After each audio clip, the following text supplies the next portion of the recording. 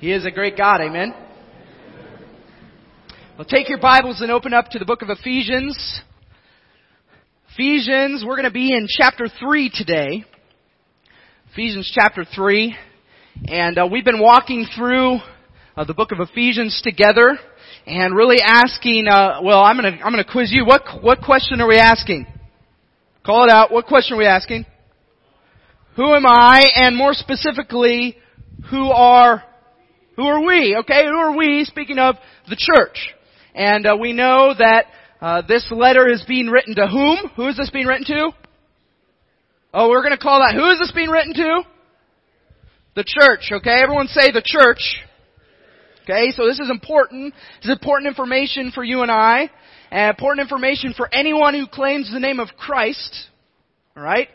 And is important information also for any of you who are going, well, I don't really know what the church is.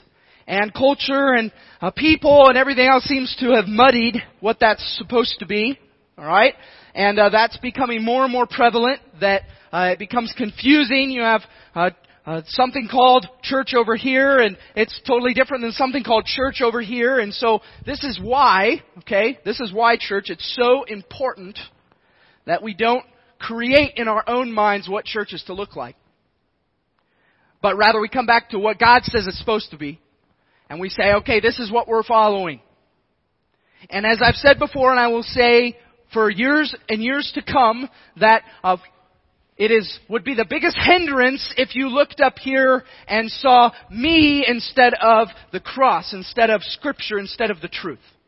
Don't do that. Right? I don't want you as the church to follow me. I want you to follow Christ.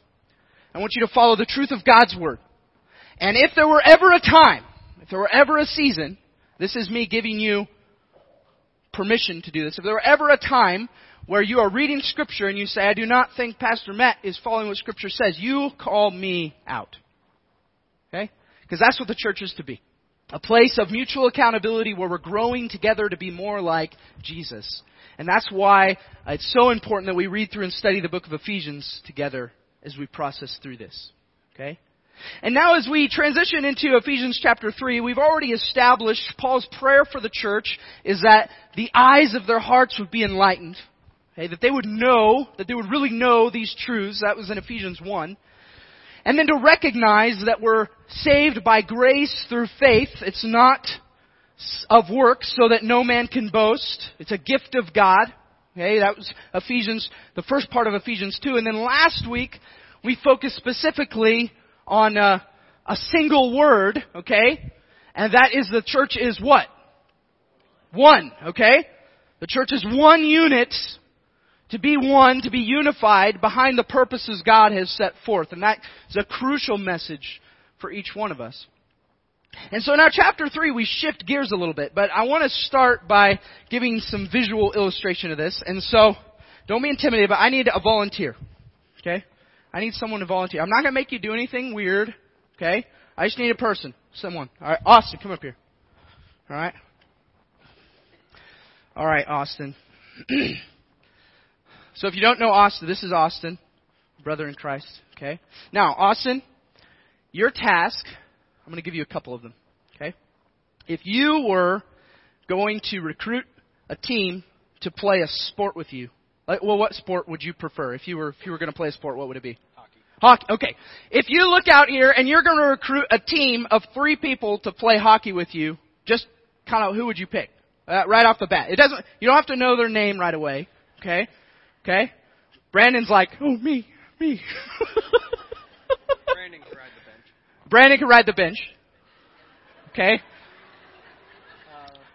Take Blake. Okay, Blake. We've got Blake over there.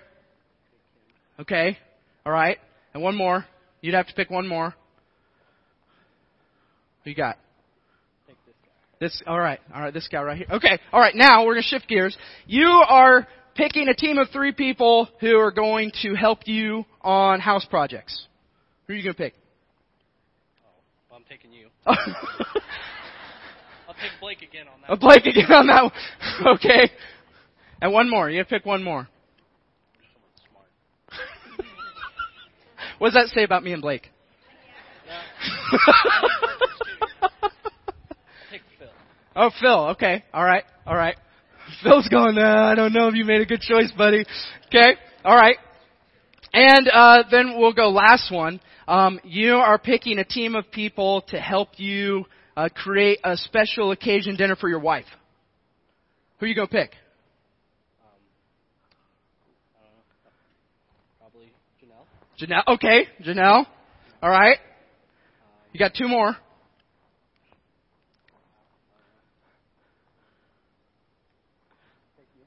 Okay. All right.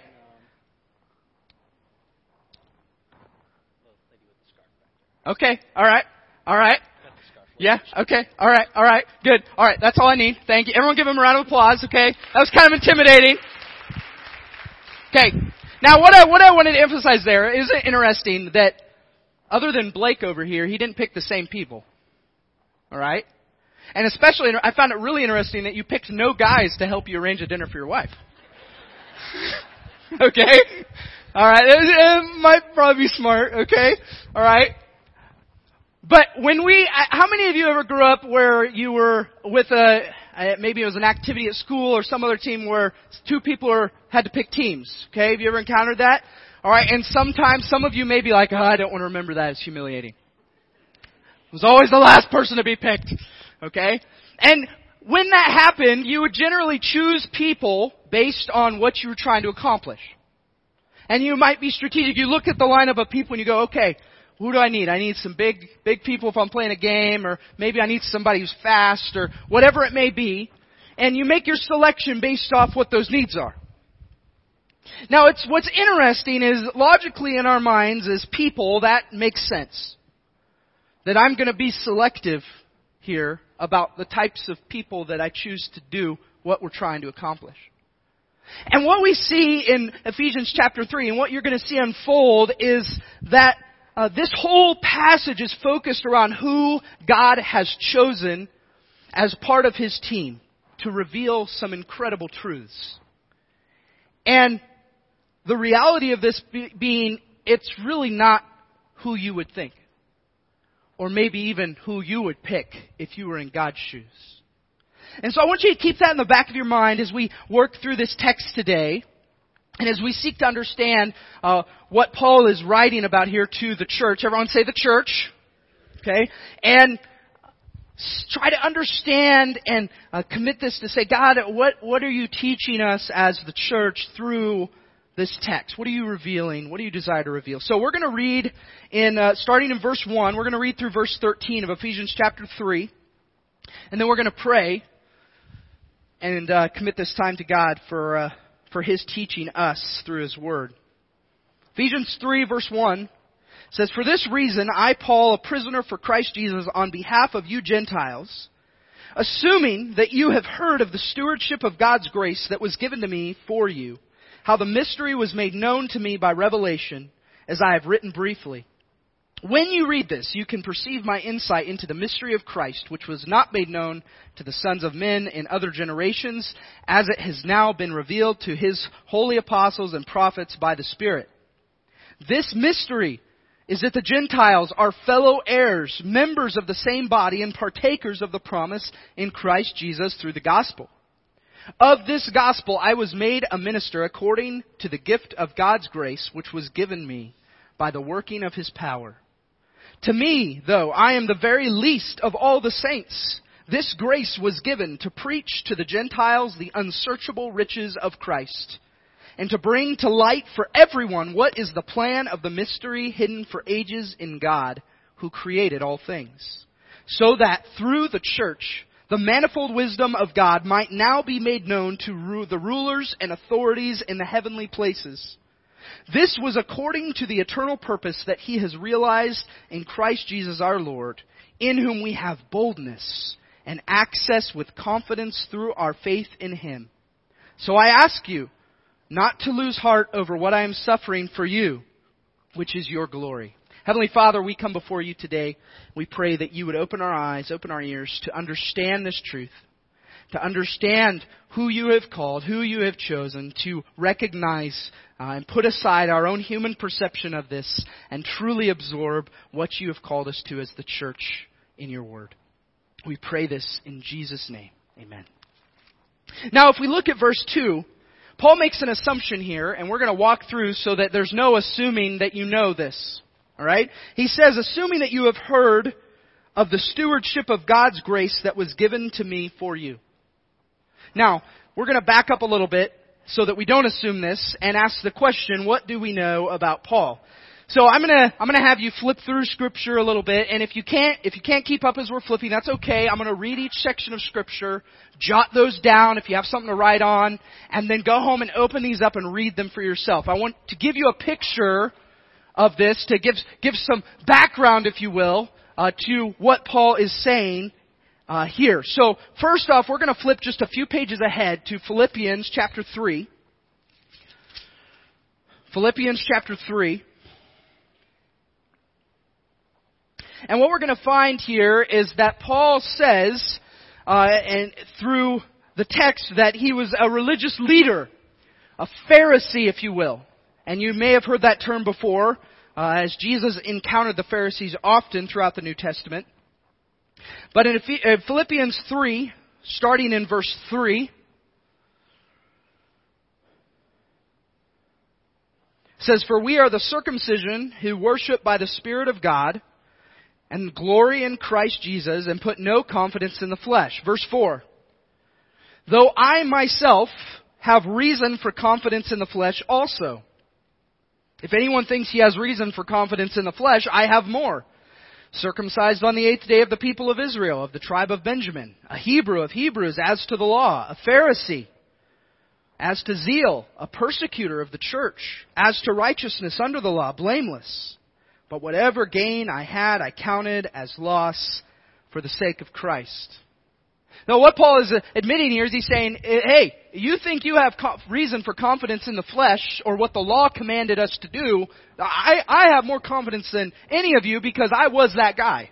I was that guy who really enforced this, who went out of my way to make sure people were enforcing this, and if they weren't, I was going to make sure they paid for it. Now, flip back all the way to the book of Acts. The book of Acts.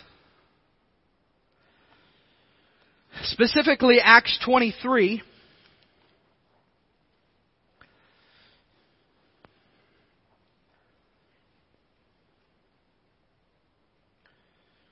And this is just reinforcing once again, who is this guy named Paul? Acts 23, look at verse 6. It says, "Now when Paul perceived that one part were Sadducees and the other Pharisees, he cried out in the council, 'Brothers, I am a Pharisee, a son of a Pharisee. It is with respect to the hope and the resurrection of the dead that I am on trial.'" Now, to put this in context, he is in the midst of a longer dialogue here where he's on trial for the things he is now proclaiming. And so he comes before the Sadducees and the Pharisees and he's saying, "Guys, I am a Pharisee. Don't talk to me like I don't understand this, because I have lived this life. I get this." Okay? And he states that. I am a Pharisee, not just a Pharisee, but his father was a Pharisee. Okay, this is a family tradition. This is history for him in his family lineage. Right? So, recognizing that he was a religious leader, a Pharisee, and we know that the Pharisees were religious leaders of that day. And we know that they held specifically to the law, and they did not appreciate the message of Christ. Because the message of Jesus was, you have a new covenant in my blood, and I've come to fulfill the law. That in me the law is fulfilled. The price is paid. Atonement is made. And so they didn't like that, because it essentially said, hey, you don't have to spend all your time regulating what people are doing according to the law. Because in Christ there's freedom. There's freedom from this. And they were gritting their teeth and really holding on tight and saying, no, this is what we've always done. This is who we are. This is core to our faith, and we're not going to abandon that. And this brings us really into a transition to Paul's life before his encounter with Jesus. Right? So, Acts chapter 9. If you're ever wondering the broader story of Paul's conversion, his transformation, come to Acts chapters 8 and 9. And some of you may have had the chance to read through this week. And it was as a prequel to us understanding when Paul says, assuming you know the grace that has been given to me for you, when we're looking at Ephesians. So Acts chapter 9. And this is what we find out about Paul, that he's zealous to keep the law and persecute the church in Acts chapter 9. Look at verse 1. But Saul, and I'm going to show you a passage of Scripture where we see that Saul is also Paul. But Saul, still breathing threats and murder against the disciples of the Lord, went to the high priest and asked him for letters to the synagogues at Damascus, so that if he found any belonging to the way, men or women, he might bring them bound to Jerusalem. Now, if you look at those just couple of verses, you might be going, whoa, wait a minute, this is not the same guy as I feel like we're reading in the book of Ephesians. This is a totally different person. This guy seems out to get people. He's mean. He's brutal. He's chasing people down, and he went to the council and said, hey, I want permission if I find these people in Damascus. I can put them in prison. And now this is, just to give you some more context, this is coming right after in Acts chapter 7, where Stephen, a faithful disciple and proclaimer of the gospel, comes here and says, or not comes here, he's stoned, he's killed. Saul kills this guy because of his testimony, because of his faith.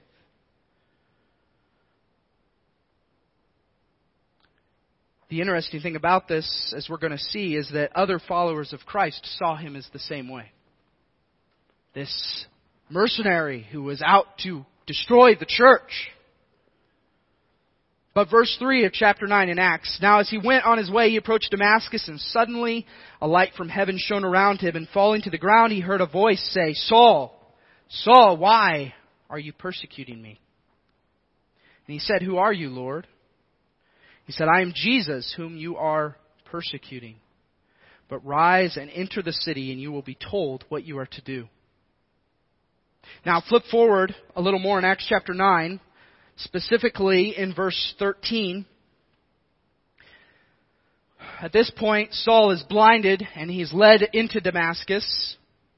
And God appears to a man named Ananias and tells him to lay hands on Saul that he might regain his sight.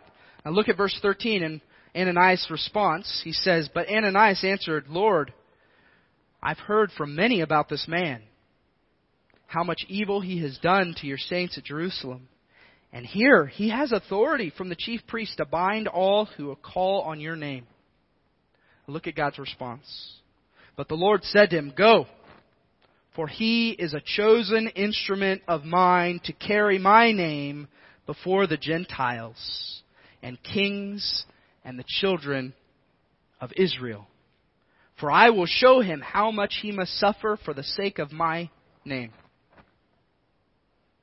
Now, how many of you, honestly, and reading the first portion of Acts chapter 9 would go, nope, don't want Saul on my team for the gospel? How many of us, honestly, if that's all we knew about Saul, would say, this is not someone, okay? We all would feel that way.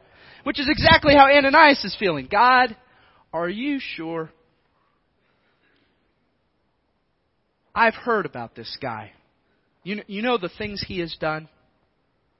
You know the people he has hurt?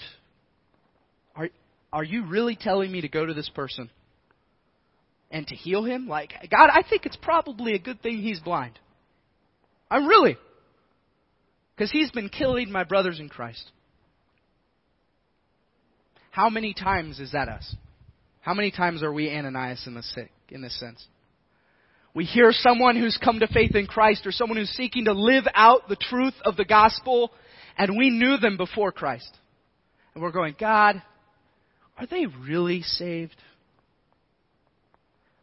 Can you really use them? Of all the people, really, God, there's a lot of really good people you could use. But God says, he's a chosen instrument of mine. You know what? Many of you have stories where you could testify, yeah, I was that guy. I was that gal. And now God has chosen me for something so much greater. Far be it from us as the church, everyone say the church, to limit who God chooses to use. It's not our job. It's not our job. And it's okay to question. It's okay to go, God, are you sure? But if He confirms, you go. You be a part of this person's walk with Christ. You be a part of their transformation. By golly, we go. And we affirm, not discourage, who God has chosen to use. Now, some of you have probably already recognized that this man is named Saul, but the letters were written by Paul. So, briefly, I want to take you to Acts 13, so a couple pages forward, just to show you this, so that we can't stand here and say, well, wait a minute, this is a man named Saul. Letters are being written by a guy named Paul. How do we know this is one and the same? Okay, Acts chapter 13, specifically verse 9. It says there, but Saul, who was also called Paul, filled with the Holy Spirit, looked intently at him. In this passage, he is calling someone out who's preaching a word that is against the truth of the gospel. Okay? Radically transformed. Radically transformed. So, seeing who Paul is, who he was, who he has become, gives us an overview. And there's so much more you could study here, and I encourage you to do that. Read Acts chapter 7 through Acts chapter 9, and continuing to see how God used someone who everybody else is going, whoa, whoa, whoa. Really? And even the other people within the church, as he appears before them and says, I'm a changed person, they're hesitant. They're going, wait, whoa, whoa, put on the brakes here. But God chose to use him. Now the truth in this, God chose to use, listen to this church, God chose to use that which was most unlikely to be chosen to bring forth this message of hope. Maybe in the same way, if Austin over here had chosen a guy to help him plan a dinner for his wife. And some of you may be really good at that, okay? We might go, oh, that's the most unlikely choice. How much more so has God chosen that which is unlikely to us to bring glory to His name? Why does He do that? Because then it can't reflect back on the person. It can't go back and go, oh, I've been a great person. I am an instrument of God, and it shows in my track record. Paul is going, no. Consider who I was and who I have become. That God has chosen me. God chose that which was most unlikely to bring forth this message of hope. And not just this message of hope, but a message that was most unexpected. And we saw that in Ephesians chapter 2, that you all were once what? What is that word? Starts with a D. Dead. Everyone say dead. Dead, separated, alienated, without hope. But now, in Ephesians chapter 3, he reminds us, once again, that the Gentiles receive that same mode, that they are fellow heirs. Fellow heirs. Assuming that you have heard of the stewardship of God's grace that was given to me for you, how the mystery was made known to me by revelation. We saw that. Christ revealing Himself to Saul, as I have written briefly. When you read this, you can perceive my insight into the mystery of Christ, which was not made known to the sons of men in other generations, as it has now been revealed to His holy apostles and prophets by the Spirit. This mystery, this is verse 6 of Ephesians 3. This mystery is that the Gentiles are fellow heirs, members of the same body and partakers of the promise in Christ Jesus through the gospel. Those who were most unlikely to be chosen. And the nation of Israel looked around and said, these people, those separated, alienated from Christ? Really? Now I want you to flip with me again. I told you I'm going to give you a workout today through your Bible. 1 Corinthians chapter 1. So be back just a few pages from Ephesians. 1 Corinthians chapter 1.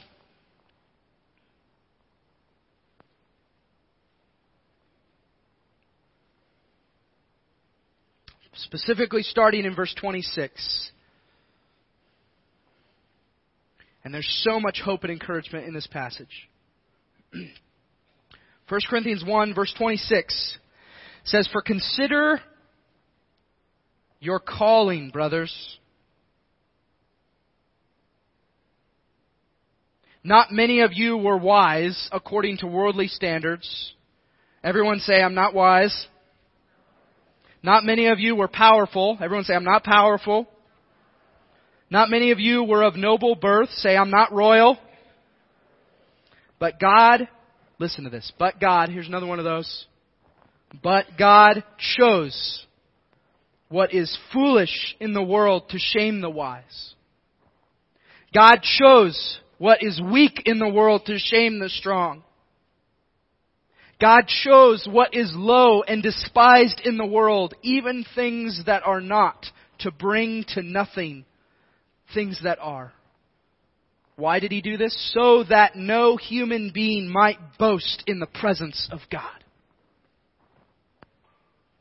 And because of Him, you are in Christ Jesus, who became to us wisdom from God, righteousness and sanctification and redemption, so that it is written, let the one who boasts, boast in the Lord. Not because of us. And how much more powerful to have Paul write something like that to the church at Corinth, going, I am the least of these. I can testify to what I did. And I am the most unlikely. The truth to pull from that, if you convince yourself that you are not a vessel that can be used by God, you are lying to yourself. And if you want a testimony to that, look at the life of Paul. Look at the life of Paul. God chose that which was most unlikely to bring a message that was most unexpected, a message of hope. And it brought about unprecedented results. Now, I want you to go ahead and make your way to the book of Hebrews now, Hebrews chapter 1. And I'm going to read another portion of Ephesians chapter 3, but I want you to keep going to to Hebrews chapter 1.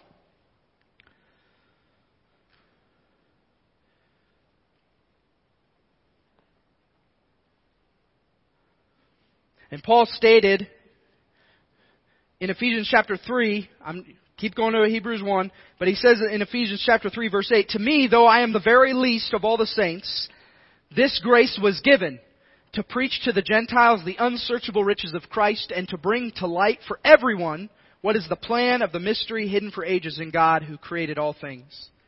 So that, this is where we're going, so that through the church, everyone say the church, the manifold wisdom of God might now be made known to the rulers and authorities in the heavenly places. I don't know if you've ever stopped to think about this. So that the church, through the church, the manifold wisdom of God might now be made known to the rulers and authorities in the heavenly places. God has chosen to use the church to inform eternal beings about who He really is. About His wisdom and how this whole all unfolds. Now, we're going to briefly here, we're going to shift and we're going to talk theology for a minute. Now, don't tune out on me. Okay? This is really important stuff.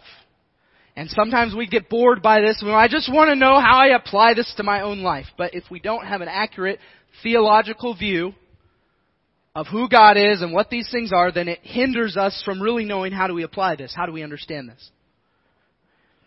Now, specifically, I'm going to talk briefly, and I say briefly because I think we could probably spend 3 hours or more talking about this. Okay? And it's the idea of theology of angels, of the heavenly beings. And I'm going to give you a short rundown, and you're going to have to jot down notes because I have to admit, this has been the most challenging part of my week, trying to compact for you an accurate theology of angels without overwhelming you so much that you don't grasp it. Okay? So I'm just going to give you a few points. First of all, when we're thinking about heavenly beings, the first thing I want to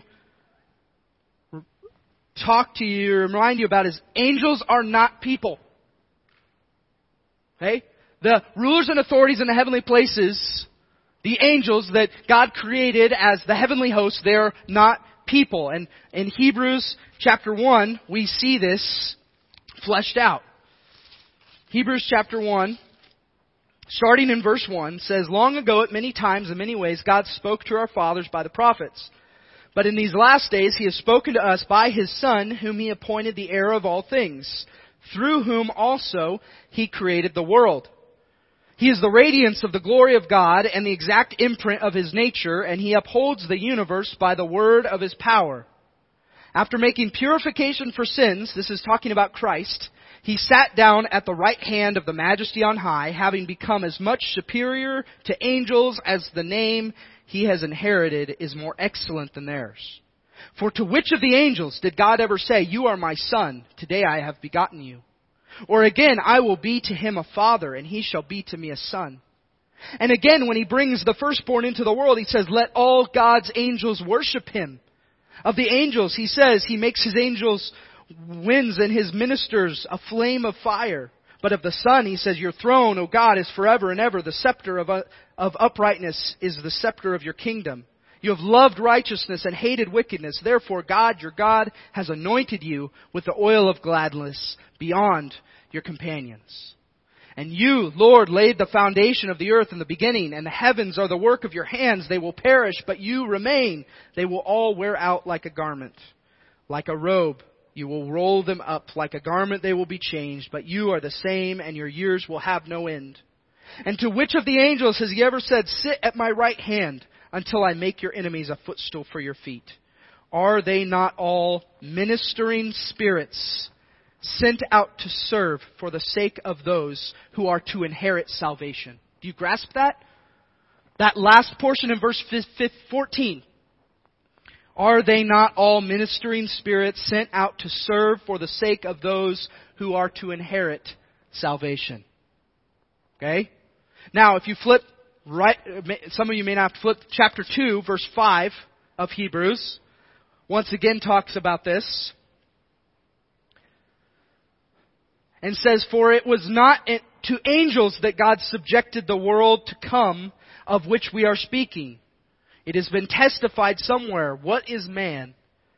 And this is in the Psalms. "What is man that you are mindful of him? Or the Son of Man that you care for him? You made him for a little while lower than the angels. You have crowned him with glory and honor, putting everything in subjection under his feet.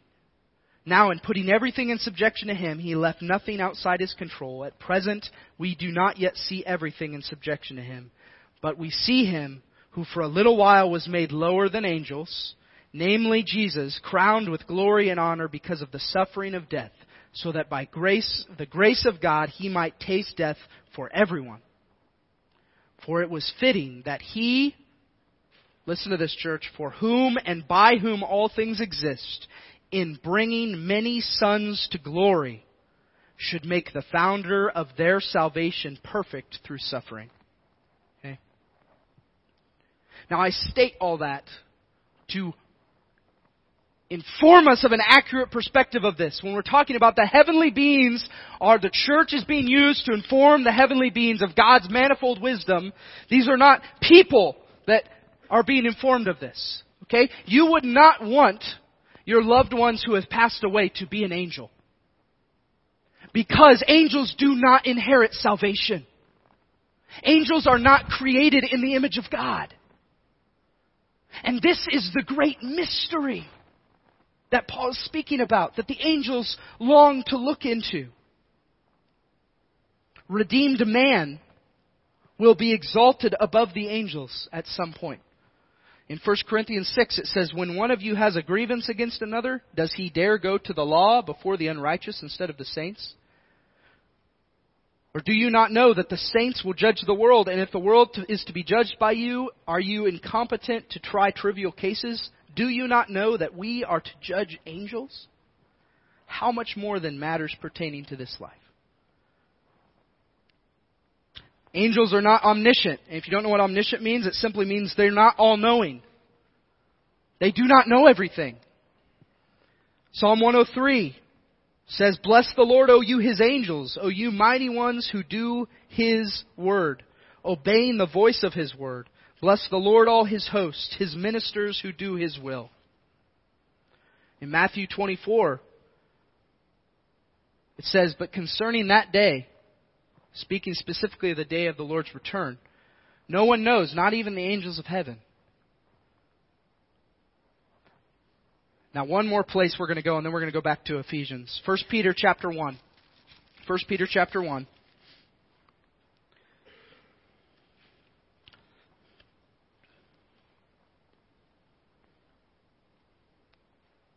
Specifically in verse 10.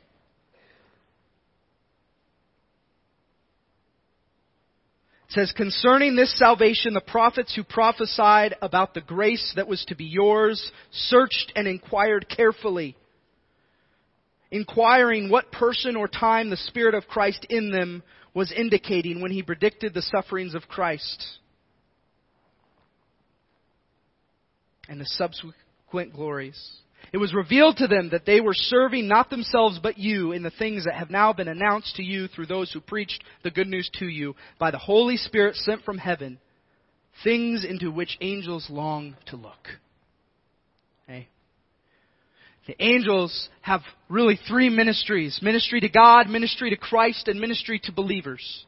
And I want to emphasize that, and the reason I spent time on this is because we have to understand the depth of this for us to understand the powerful nature that God has chosen individuals, fallen humanity like us, the church, to inform even the heavenly hosts about the manifold wisdoms of who God is. And so if you ever feel like, man, I'm lacking in value, I don't know what my purpose is, I don't even know what the purpose of the church is, God is using, He desires to use fallen individuals, people who would not otherwise be chosen, to teach and grow even the heavenly hosts about His manifold wisdom. Flip back to Ephesians 3. You won't have to, we're not going to turn any more today.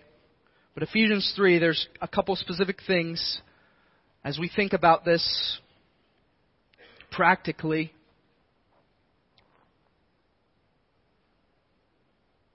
Verse 11 of Ephesians 3 says, this was according to the eternal purpose that He has realized in Christ Jesus our Lord, in whom we have boldness. Everyone say boldness. And access. Everyone say access. The emphasis of this is that through Christ, all who are in Christ have received boldness and access with confidence through our faith in Him. Hebrews 4:16 tells us, let us then with confidence draw near to the throne of grace that we may receive mercy and find grace to help in time of need. We don't have to approach God with a fear. And when I say fear, I'm not talking about a godly fear, I'm talking about a human fear. We can approach Him with confidence through Christ. Yet recognizing who He is, it should instill in us a godly fear that goes, I want to do Your will, to live in obedience to You, to walk in step with You. Verse 13 of Ephesians 3 says, so I ask you, do not lose heart over what I am suffering for you, which is your glory. Paul being in prison, being in chains, his application, his encouragement to the church is this: don't lose heart. Don't lose heart, church. And in this context, he's specifically referring to, don't lose heart because I'm in chains. Don't lose heart because I'm suffering. Because the things I am suffering for are for your glory. That God has chosen you, the church, to bring about things that otherwise would remain mysterious, even to the rulers and authorities in the heavenly places. Now, what things might threaten to discourage me? That's what it means to lose heart, to become discouraged. And in this case, it's one who is suffering for the sake of the gospel.